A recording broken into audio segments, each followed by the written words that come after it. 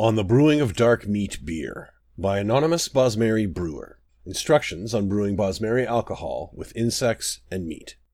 First of all, it takes years for all the meat and bugs to fall in, and they have to fall naturally. Crosswings have a fierce bitterness when they die afraid.